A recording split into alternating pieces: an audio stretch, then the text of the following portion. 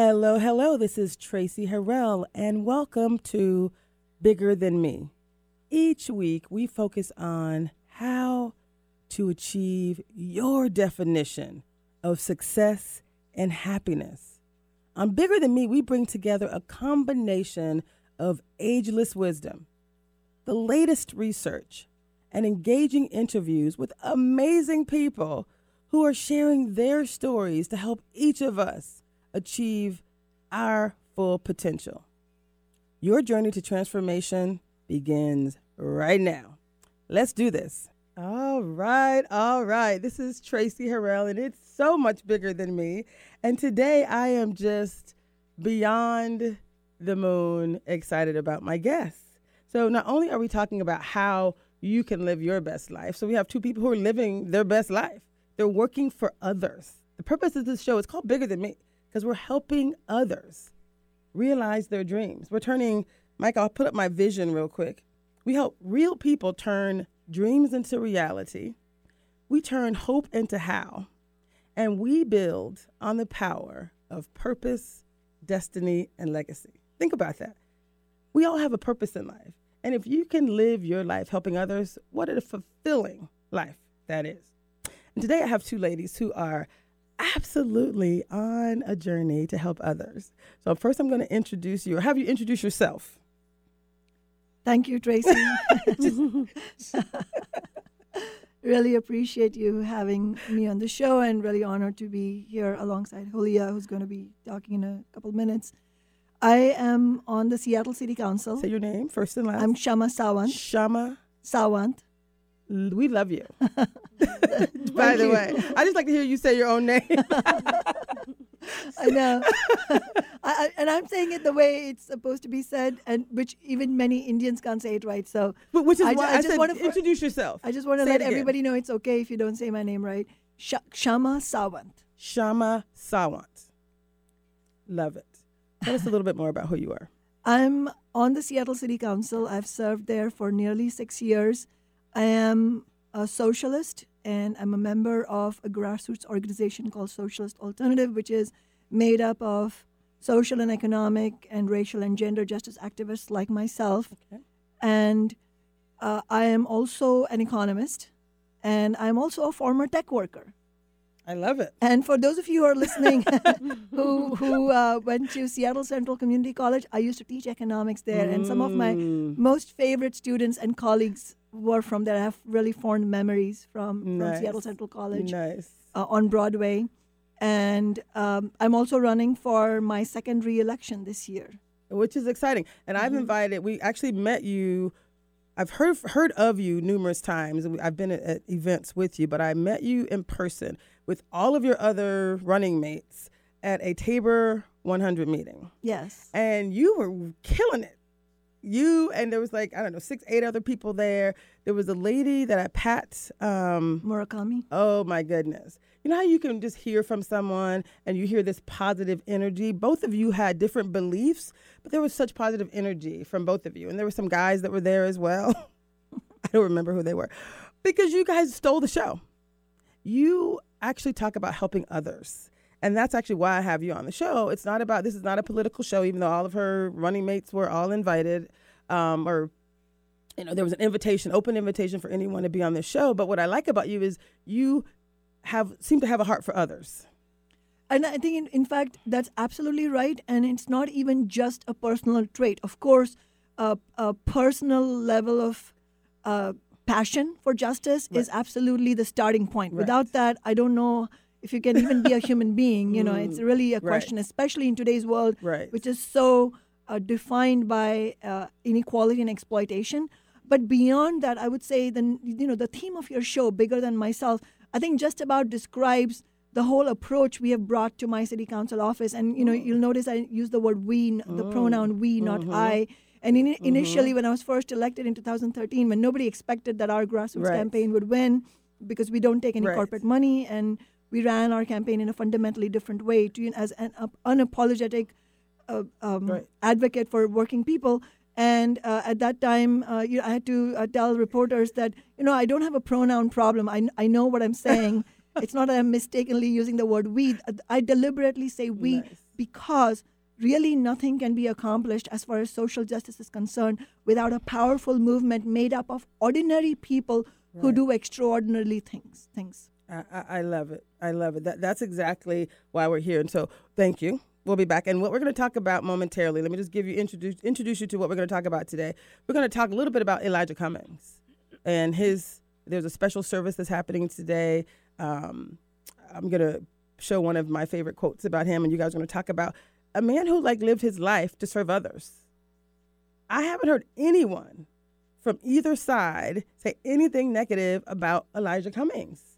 He had a heart to serve, and how amazing, to go on to your maker with such positive things being said about you. Man, that would be the hope of all of us, right?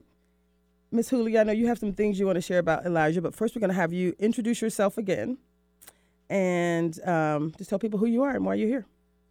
Sure. So my name is Julia Bobadilla Melby, and I have been working on the I-1000 campaign, Approve I-1000 campaign, for quite some time. I actually was the co-sponsor of it before it was even called Initiative I-1000.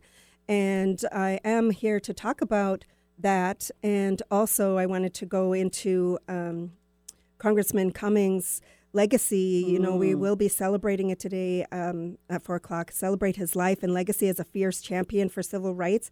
He also was working on I-1000 referendum number 88, the Approve referendum number 88, which Cummings was working tirelessly to reform in the months leading up to his death. So this service will touch on that as well, too.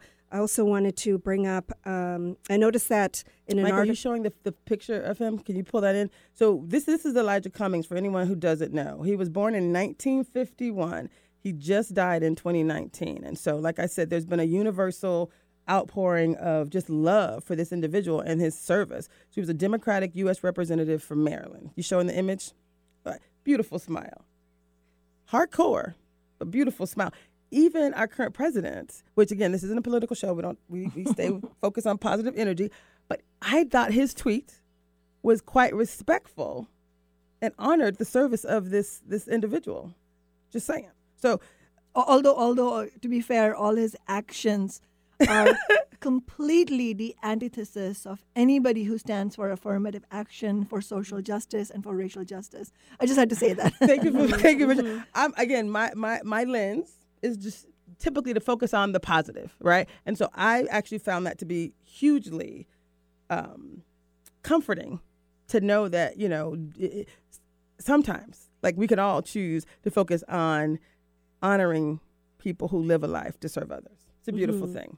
And I just want to say that in Congress, he did serve as chair of the Committee of Oversight and Government Reform, where he was a leader in the impeachment inquiry against President Donald Trump. Cummings also presided over testimony of Trump's former lawyer, Michael Cohen.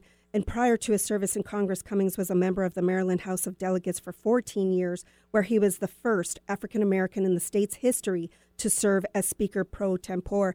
And many of the comments were made on both sides, both Republicans and as well as his fellow Democrats, really talking about his legacy as a congressman and as a person.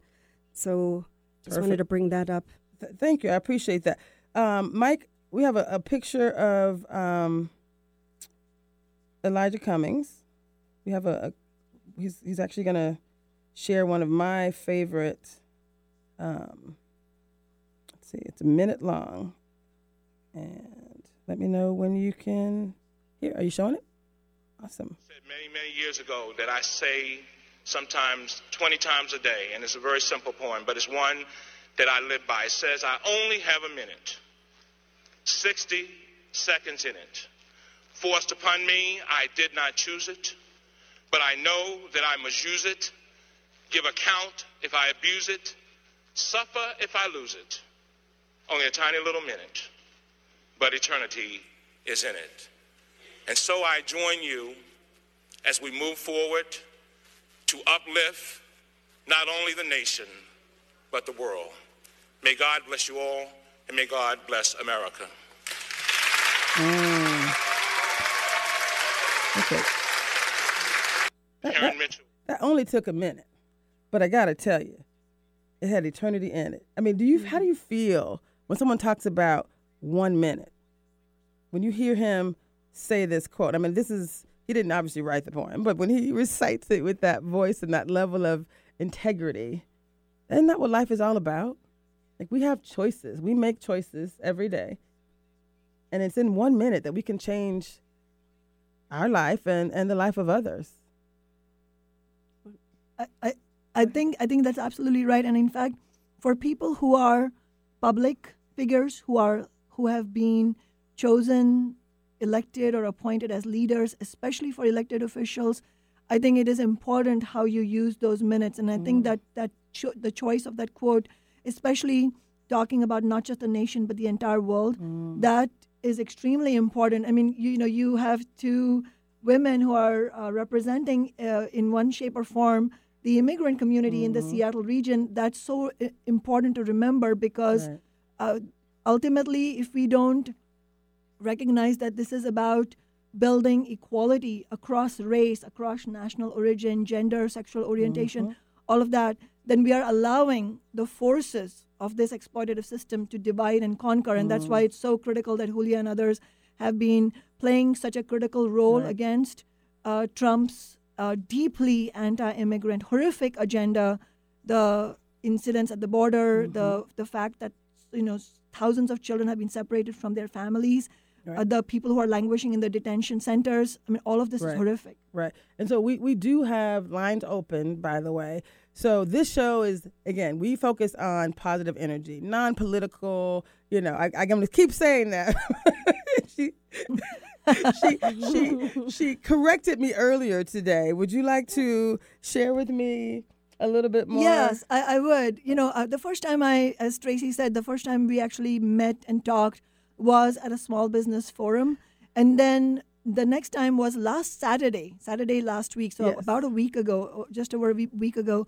This was sort of a Pan-Africa Summit, All-Africa Summit. It was actually the Washington State Coalition of African Community Leaders. Exactly. I'm part of the Executive Advisory Board, and I got to tell you, it's a powerful at least group. 30 organizations from different African countries coming together, united to drive change. It's a beautiful thing. It's really beautiful. Yes. It's uniting so many communities who are immigrated from Africa, but also has African Americans. Yes. And it had an Indian there as well, because it really symbolizes the fact that we have to build unity across all these sort of boundaries. Yes. But the reason I was responding to, when Tracy said, well, I try not to be political. And I say this, life is political. I'm not political. Life is political, yes. Yes, because legislation actually either improves or does not improve people's quality of living.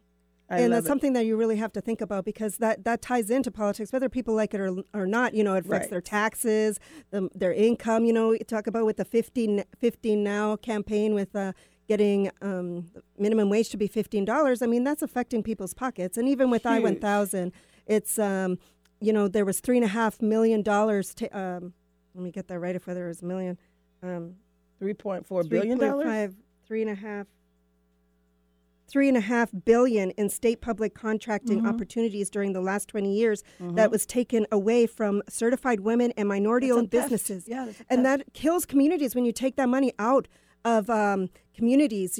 People can't buy houses, can't save for education for their children, and it just goes so forth and so on. It's a trickle-down effect. And so when people say that, I'm not political, it's like, when you know that these initiatives and bills are impacting your everyday life, it's definitely is part of your life. It's almost like saying it's like saying you may not want to be political, but politics is going to affect your life. Let me be clear. It's a different thing. Yes. I'm not saying I don't vote. No, I know exactly. And also the second part of my story was when we met at the African sort of roundtable. You were strongly advocating for I-1000, correctly so. And when I was about to go and speak, you whispered to me, make sure you start by saying how much you support I-1000, which I was going to do anyway. But my point is that Tracy is being very modest in saying that she's not political, but she very much is. Anybody who's advocating for affirmative action in a state that is lagging so far behind with all the losses for our most marginalized communities that Julia just talked about, and if you're advocating for affirmative action, then that makes you political, and in a good way. And it's especially important because it makes me an Yes, but that's that I consider political. Yeah, I think these are just semantics, Okay. but you're on the right side of issues or on the left side. Right or left. So I see we actually have 4 callers, but what I wanted to do, again, for those listening, the reason we brought up the image of Elijah Cummings and we shared that beautiful speech of his where he actually talked about that poem or shared that poem in 1 minute. And Julia shared a little bit about this man is because he's a servant.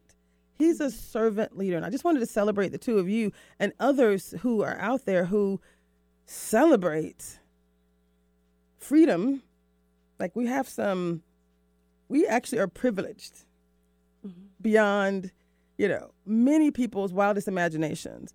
And so when I think about an opportunity to set a level playing field or to drive equity, that's really what this feels like to me. And when you mentioned that Washington State was lagging behind, I'm from Florida. Most of you know I worked 25 years in corporate America, 8 years at IBM, 14 years at Disney, my last 5 at Microsoft. So I moved here from Florida with Microsoft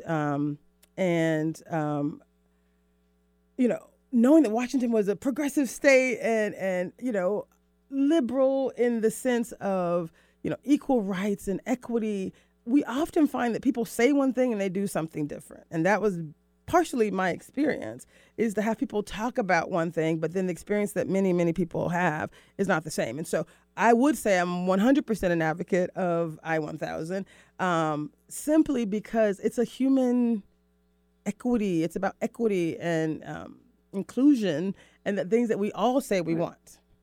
And also to go over the word equity, people talk about equality, and let's face it, there isn't an equal playing field there isn't an equal playing field. So when we talk about equity, we want to make sure that people have the right resources to be able to succeed. And not everybody, it's not a one size shoe fits all, right? Not everybody needs a size 9. There are different, size 9 shoe is the best analogy. So when we talk about equity, we want to be providing the right tools for people to be able to be successful. And if you want to just take a concrete example of how not equity our status quo is, Washington State and Seattle is the city that has the nation's most regressive tax system, meaning a poor low-income household pays more of their income, a bigger share of their income in taxes than does a wealthy household. And if you are a giant corporation like Amazon or Microsoft, forget it, or Boeing, you're actually getting more back, when you count up all the tax subsidies and rebates. Right. Thanks to Trump's tax cut, Amazon, which is a $1 trillion corporation, got $129 million tax rebate. When was the last time you got anything, any fraction of that as a tax rebate? Definitely opportunity, which is, again, another reason why I'm happy to have you each on the phone. So we have 4 callers. I'm going to go with caller number 1. Mike? Caller number 1. I don't know. Did you get a name? We don't have a name. Caller number 1, this is Tracy, and you're joining us on Bigger Than Me. What would you like to share? Who are you, first of all? What's your name? Okay, caller number 1. We'll move on. Should we go to caller number 2?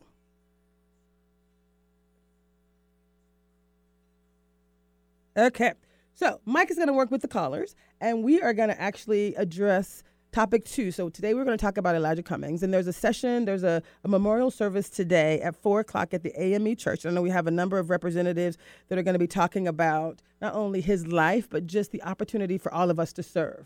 Mm-hmm. That's at 4:00. It's at an AME Church. When we talk about the opportunity to serve, this concept of servant leadership, what does that mean to the two of you?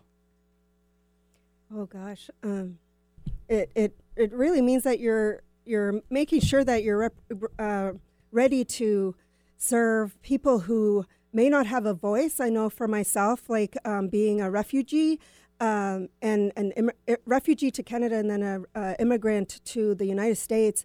I mean, there are people who don't know even how to speak English to be able to navigate through different systems, to go to college, to improve their life. And so I really try to advocate for people who do not have a voice. And part of that is really, like I was telling Tracy earlier, is really managing your time wisely as far as deciding what battles you're going to pick so that way you don't get run down, because it's very easy to do when you're an activist.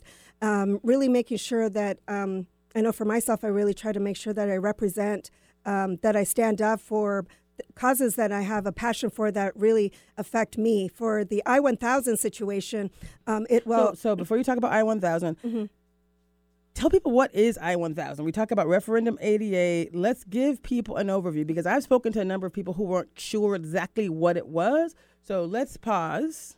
We're going to talk more about Elijah Cummings. We're going to go to his event later on. What a great example. What an amazing example he was as a human being, but as an activist. And so now we are all in agreement. I know there's someone on the call, Christine, which Mike is trying to figure out how to get you on the call, who is not a proponent of I-1000. But I want to make sure, and I've actually spoken to people who, most everyone else that I've spoken to are for it. Some people are a little bit confused by it. So can you provide an overview of what it is and what people need to know about it? Why should they approve I-1000? Sure. So Initiative I-1000 is a statewide initiative to the people now. The legislator actually did vote on it because we did get close to 400,000 signatures, which was the most in Washington state history. And that enabled it to go to the legislator. The legislators did vote it in. However, there was a referendum called Referendum 88 that was put in. They only needed close to 200,000 signatures to make it a referendum. And so now it's going to the people, to the ballot. So it's on your ballot. However, Initiative I-1000 is to make affirmative action a state law which promotes diversity, equity, and inclusion in public education, public employment, and public contracting for qualified women, veterans, the disabled, and people of color. It also includes in there LGBTQ, this is without the use of quotas. No quotas and no preferential treatment. I know some people are like, I'm against affirmative action. And it's like, it's not old school affirmative action. It is the concept of saying there have been numerous negative actions that have affected a wide group of individuals, including women and veterans and the LGBT. Thank you very much. The LGBT community, veterans. So there have been a number of actions where metrics are very clear that there is some positive benefits that come to being part of certain groups. And basically this simply says, let's bring some equity to other groups, and it basically includes seniors, veterans, women, etc. I was just going to go into how I-1000 is needed because while America has overcome many social hurdles, bias and discrimination still exists in our society. And I-1000's mission is to enable every qualified Washington citizen, regardless of their race, gender, disability, or military status, to be protected from discrimination when seeking opportunities in public education, public employment, and public contracting. I love it. And how many other states have affirmative action laws? The overwhelming majority of 42 out of 50 states and the entire, no longer the U.S. federal government because Trump took it away, has affirmative action laws. Currently, Washington is one of only 8 states which does not have affirmative action laws protecting women, the disabled, minorities, and all military veterans and LGBTQ. Come on, Washington State. You're trying to tell me Alabama and Mississippi. Talk about lagging behind. Just saying.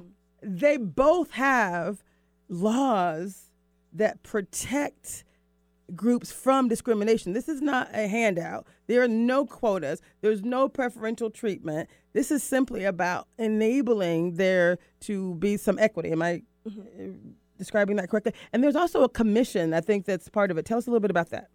I would let Julia. I had some few points to introduce, but we're going to go to the caller, so get ready. The caller in, and then maybe I can also So we're going to start with Dan. I see Dan now. We have a name. Dan, caller number 1. Would you like to tell us who you are, what organization you're a part of, and what are your thoughts about either Elijah Cummings or I-1000 or just the concept of servant leadership? Open mic. Dan, can you hear me, my man? You're live. Okay. Hi, I'm Dan. Okay, Dan, how are you? I'm doing all right. How are you? Excellent. What's your first and last name and what organization you're a part of? No last name. Sorry. Mike gave me the ixnay on the last names. So first name and what would you like to share today? My name's Dan. I'm just a voter in Seattle, and I just wanted to ask about, one thing me and my friends are really concerned about is all of this money from Amazon and these huge corporations in Seattle. And I was wondering, what can ordinary people do to fight back against, big business trying to hijack our democratic process? All right. Well, I have two experts here. Will let Ms. Sharma share her thoughts on that question. Thank you, and thank you, Dan, for asking that question. I think it is the question of the moment because of what is happening in Seattle. Okay. As many of your listeners probably know, we are in the elections for the city council, where 7 seats are up for 7 out of 9 are up for elections.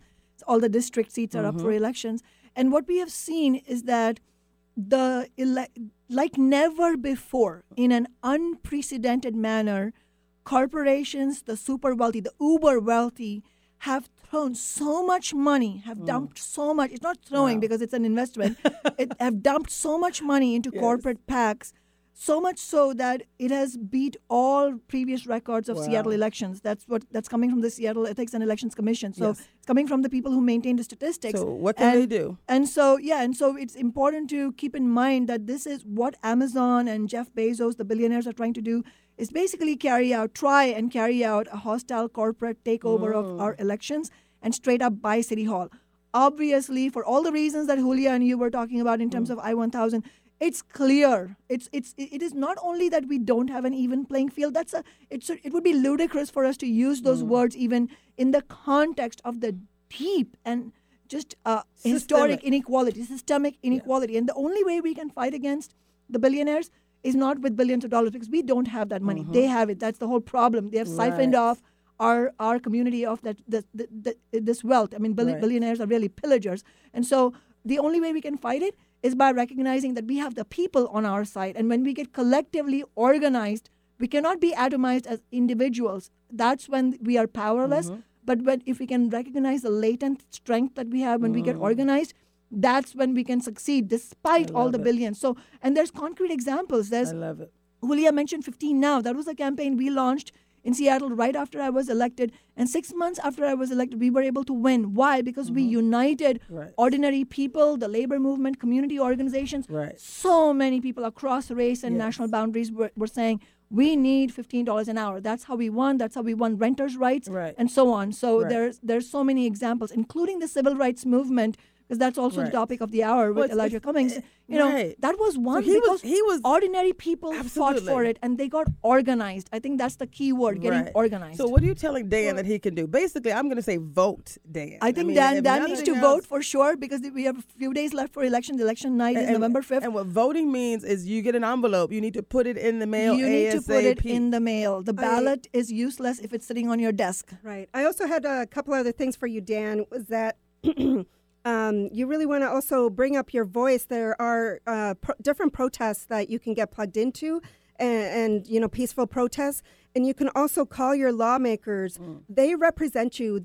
They work for you. And really voicing your opinion and putting pressure on these lawmakers to make sure that they fight for you. That's really another way to do it as well, too. Also voting as well, too. Excellent. How do they find whatever you're talking about? How do they find these protests? Just go online and Google.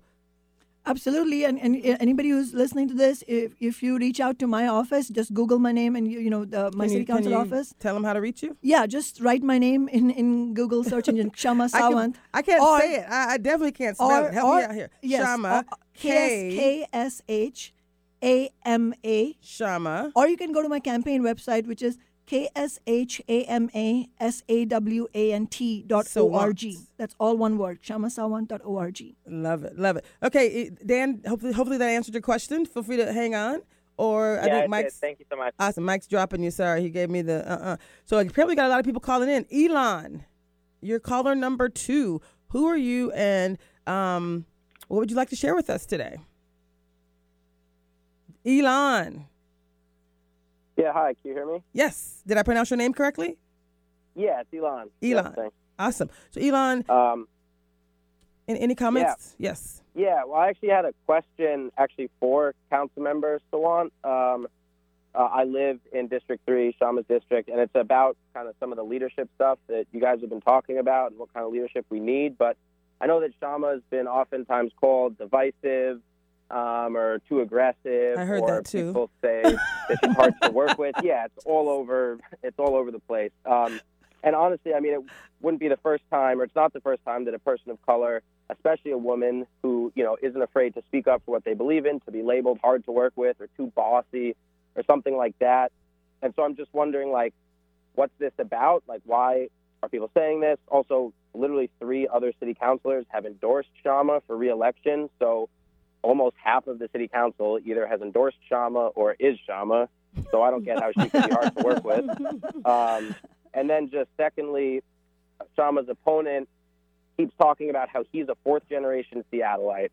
And I just, like, what is he getting at? Because are immigrants not as qualified to be in government? Like, it's kind of some of the stuff that you guys were talking about, and, like, in a sense maybe relates to affirmative action, but it's just, I don't understand that. It seems just like coded racism and sexism to me. So just any thoughts on that? I'd love to hear your guys' opinion. Absolutely, and I would urge Julia also to join me in responding to this stuff, because part of the question was also about immigrants and immigrants as servant leaders. So first of all, Elon, thank you for asking that question. And it's true, a lot of the big business attack mailers, the funded by corporate PACs, they've mailed in incessant mailers. I mean, I have so many of my constituents complaining that their mailboxes are full of this, what they call junk mail. And most of those mailers rely on sexist and racist subtext or tropes that, there's a picture of a brown woman, and, I'm a brown immigrant woman of color. And the idea, it plays on this sort of unconscious racism that pervades our society still. We have a long way to go. And this idea that black and brown people are lazy, or they don't work, or if they do raise their voices, then it's divisive. And I would say that all these accusations, they're not coming from ordinary people who may or may not agree with me on a given policy. Of course, it's fair game. Right. We can have disagreements on given policies. That's totally fine. And you taught me that today. I was like, this is a very positive show. I don't like a lot of drama. I don't do drama. And you were like, what did you tell me about that? I said like a little drama. Yeah, well, I said it's totally possible, and in fact necessary for us to be able to communicate with respect, mutual respect, on the things that we disagree with, because if we limit ourselves to a tiny echo chamber, we will never win anything. In fact, we would not have won any victories like $15 an hour, the renters' rights, the Indigenous Peoples Day, all of the progress that we have made. Yes. We would not have won that had we not been open to discussion and debate. And I have learned a lot. It would be so wrong for anybody in my position to claim that I'm infallible or that I have not learned. In the 6 years that I've been in office, I have learned a tremendous amount from all kinds of ordinary people who have given me feedback about policy questions, but also about strategies, about tactics. How do you build movements? So I think that most of the time, these kinds of accusations about divisive or personal traits are that rely on racism and sexism. Are you difficult, though? Are you difficult? Are you a little difficult? I mean, I'm just saying. Are you difficult? What I am is absolutely determined and unapologetic as a servant of the working class, and that means you have to have disagreements with the powers that be. You're going to ruffle a little feathers every now and then. Well, it depends on what change feathers. The status quo. It depends on what feathers. Like, look, I want somebody fighting for me who's willing to ruffle some feathers. Exactly. And I don't agree with everything. I said, I'm so non-political. I don't even know most of your positions on certain things. I know I'm going to have you back at least 3 or 4 times because I've met people that I know and love who disagree with you on certain topics. Absolutely. And I can't wait to have you here talk about discussion. Union, and there's some other things. Yeah. I don't even know the details. Absolutely. But I'm learning as well. But what I can say about you is I like you have a heart of a servant's heart.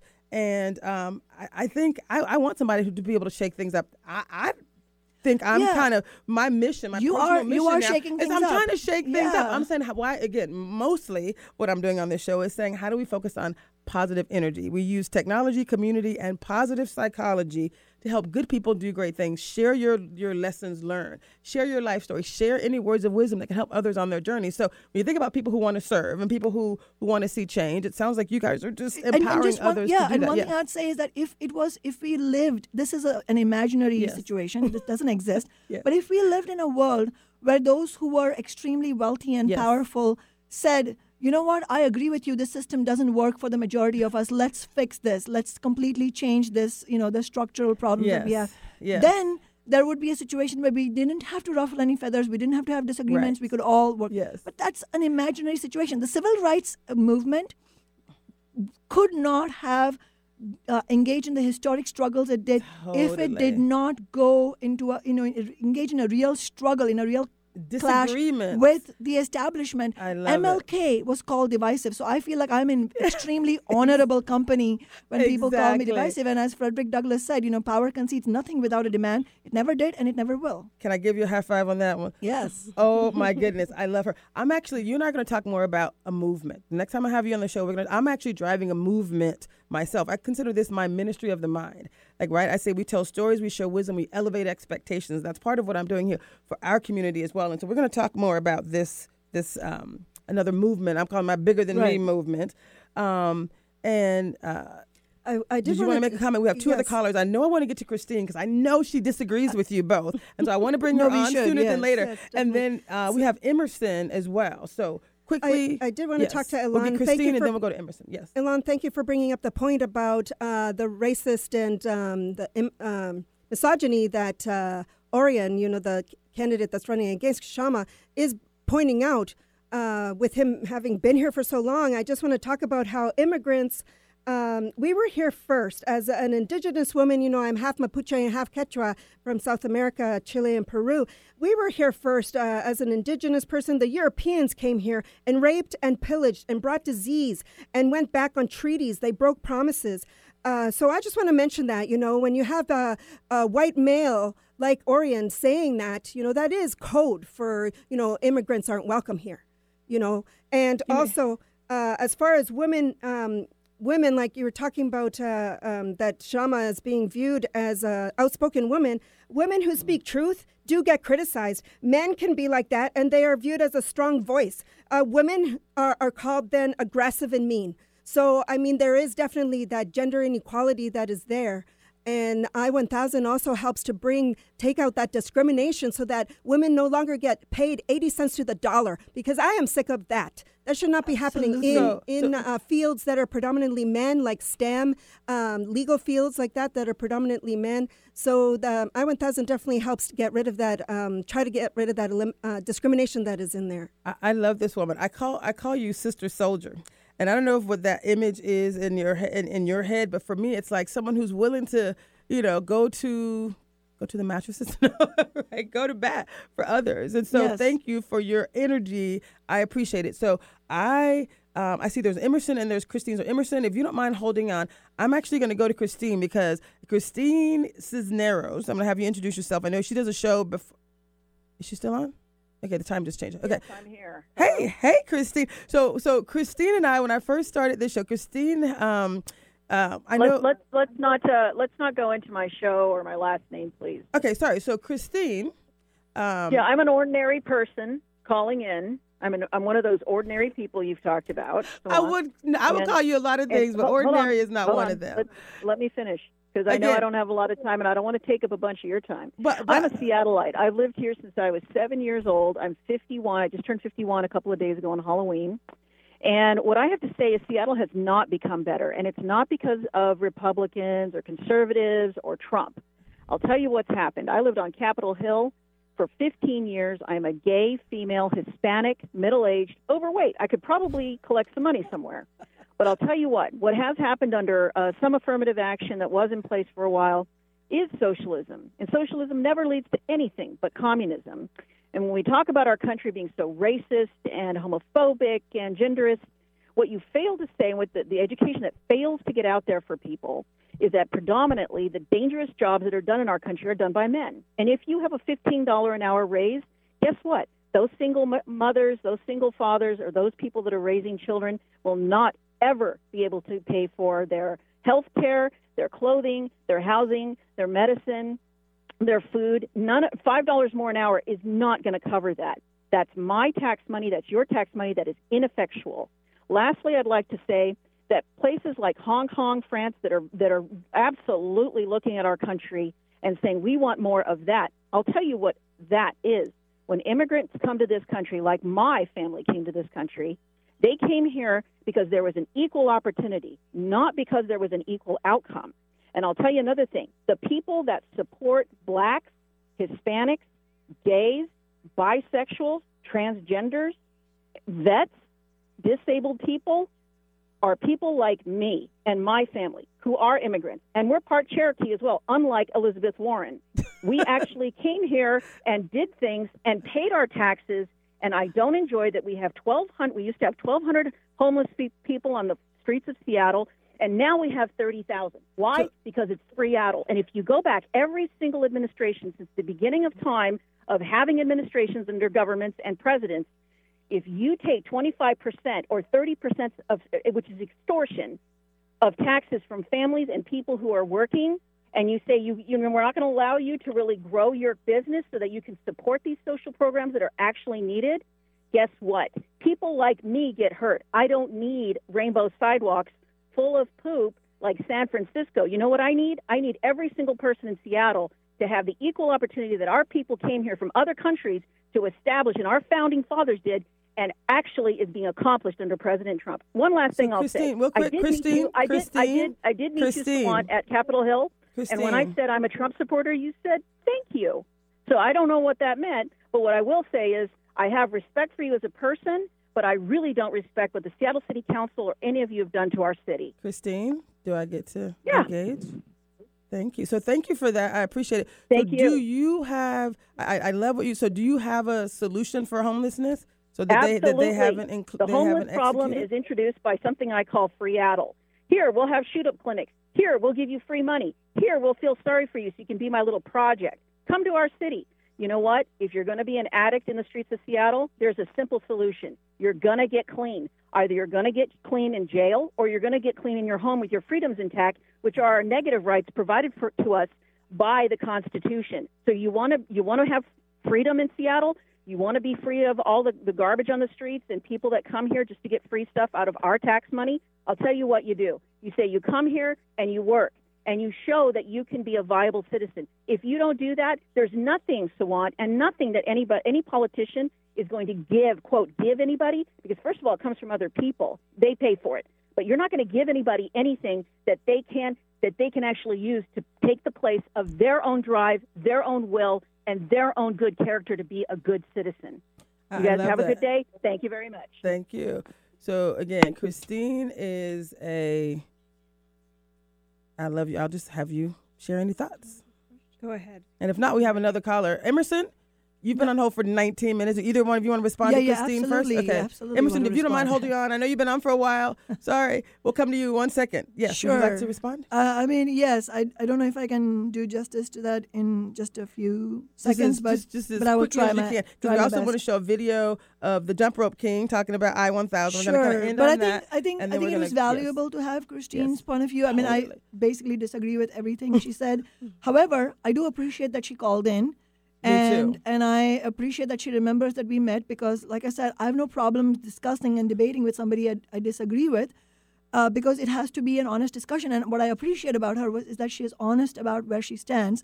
But in response to some of the points she brought up, she seems to think, and she's not alone. I think there's a whole point of view that is being peddled, and I think sometimes point of view is giving it too much legitimacy because it's really a right-wing talking point for people for Safe Seattle and the Seattle is Dying, the Como Sinclair outlet to say that is. What this is all. So I'm this is gonna basically say, a very systematic right-wing talking point that is being peddled in Seattle to say that homeless people are homeless because they didn't get their life together, because they don't go to work, because they're coming from outside Seattle and so on. But actually, if you look at the statistics, none of this is true. Most of the people who are homeless in Seattle become homeless after having lived in Seattle for a long time.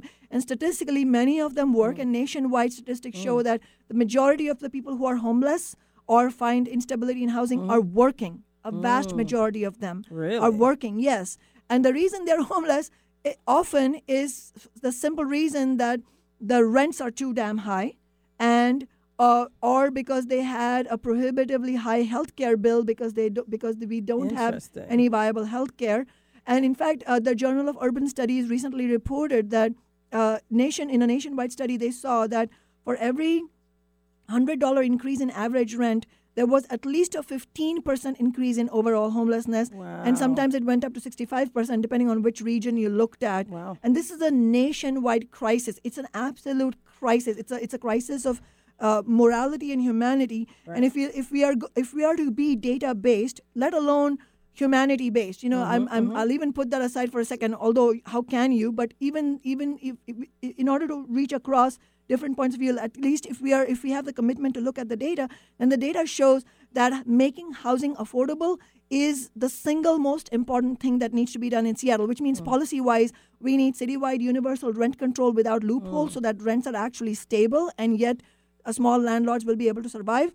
And we need a tax on big business so that we can fund a massive expansion in affordable, publicly owned, high-quality housing so that it is not in the hands of a corporate landlord who is going to just waiting to jack up your rent. It will always be affordable, meaning no matter what your income is, you don't pay any more than 25 or 30% of your income in rent. That's worth fighting for, which is why so many people are now involved in our movement for rent control and social housing. Nice.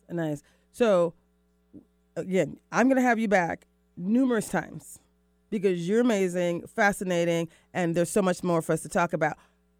Today, we're going to actually let Emerson. Can you hear us, Emerson? Would you like to share anything around either Elijah Cummings, his life of service? We were talking about I-1000. And it would be curious to know what they thought about the previous caller's points. Feel free to talk about the previous caller or any questions. Yeah, absolutely. My name is Emerson. I live in Seattle. I'm a transgender person, not transgenders person, as the previous caller called my community. I first off wanted to I think I want to reject a little bit of what the past caller said. I wanted to thank Councilmember Sharma Sawant for her leadership on fighting for 15 in Seattle. As a trans person myself, my community is disproportionately impacted, and Christine should know as a lesbian that our community is disproportionately impacted by facing lower wages in the working environment. It was huge for me, and it brought a lot of my friends who are homeless, who are part of the queer and trans community, out of poverty into stability. So thank you, Councilmember Sawant. I think I wanted to actually ask a question about I-1000 again. I'm really excited to see it on the ballot and to vote for affirmative action. To be able to see more marginalized people represented in the workplace and, have fair wages is really excellent. I'm wondering, the thing that I see in Seattle is that so many people of color are being displaced from their homes. Is there something that we can do to address that crisis as well? So that probably falls more into talk about. Is there any? In fact, it's a very good question. I would wonder myself, Julia. Is there any element of I-1000 that also addresses housing? I don't think so. I think it's primarily with the getting discrimination out with public employment, public education, public contracting. So in essence, it is providing opportunities for people to go to school. Statistics have shown that. Is there someone else? Statistics have shown that since 20 years ago, when something called Initiative 200, I don't want to confuse people too much, but when affirmative action was taken away, a lot of the universities no longer had to have programs where they were recruiting people from underserved, underrepresented populations. And so now they do have predominantly two populations, such as Caucasian and another race, who have higher graduate rates than other people of color and underserved populations since affirmative action has been taken away 20 years ago. And so now what I-1000 will do is we'll put that so that there is discrimination taken away, and that public universities will now have to do recruiting in all different populations as well too. So that way there will be more people accepted into universities, getting help there. In essence, then, when you have a higher level of education and have the opportunity to get education, you're able to get better paying jobs. So then that would afford you to be able to afford these high rents that are here in the area.